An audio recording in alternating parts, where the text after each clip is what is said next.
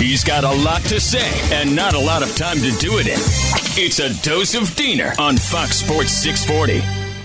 All right, so I know there's some other things going on in the world of sports, like, with the All-Star Weekend in the NBA and the horrible dunk contest, but the game was fun, or how the Olympics are over. Did anybody even really watch? That's kind of a storyline with everything surrounding that. Terrible ratings, apparently. But believe it or not, what I want to get into today is something that I said last week that I didn't want to get into because I thought it was going to be too boring to talk about. But now I'm going to do it because, you know what? I'm excited. And I don't want to hold it back anymore. And that is, yes, the coaching staff hires. That's right. Not only for the Miami Dolphins, but for the Miami Hurricanes as well. I'm excited.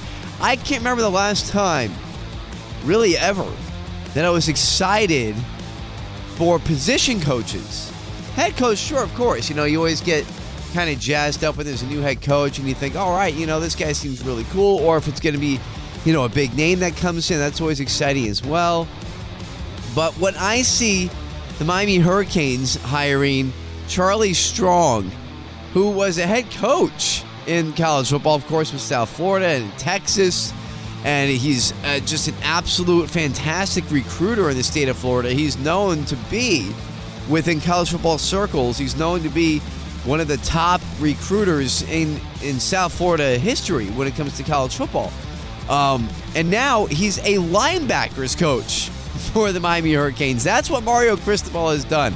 So you bring in Josh Gaddis, which I covered briefly a couple weeks ago. He was the Michigan offensive coordinator, and nobody expected the guy to leave, but he left. And he was the top offensive coach in the country last year. He won the award for it. Now he's the offensive coordinator for Miami. And then they go and get Kevin Steele as defensive coordinator. He's one of the best defensive coaches in the country. He was just at Auburn, so he's had a great career. Again, it's amazing what they can do when they're willing to spend money. So thank you, Kirk Herbstreit, once again, for calling out the university and not spending money on football.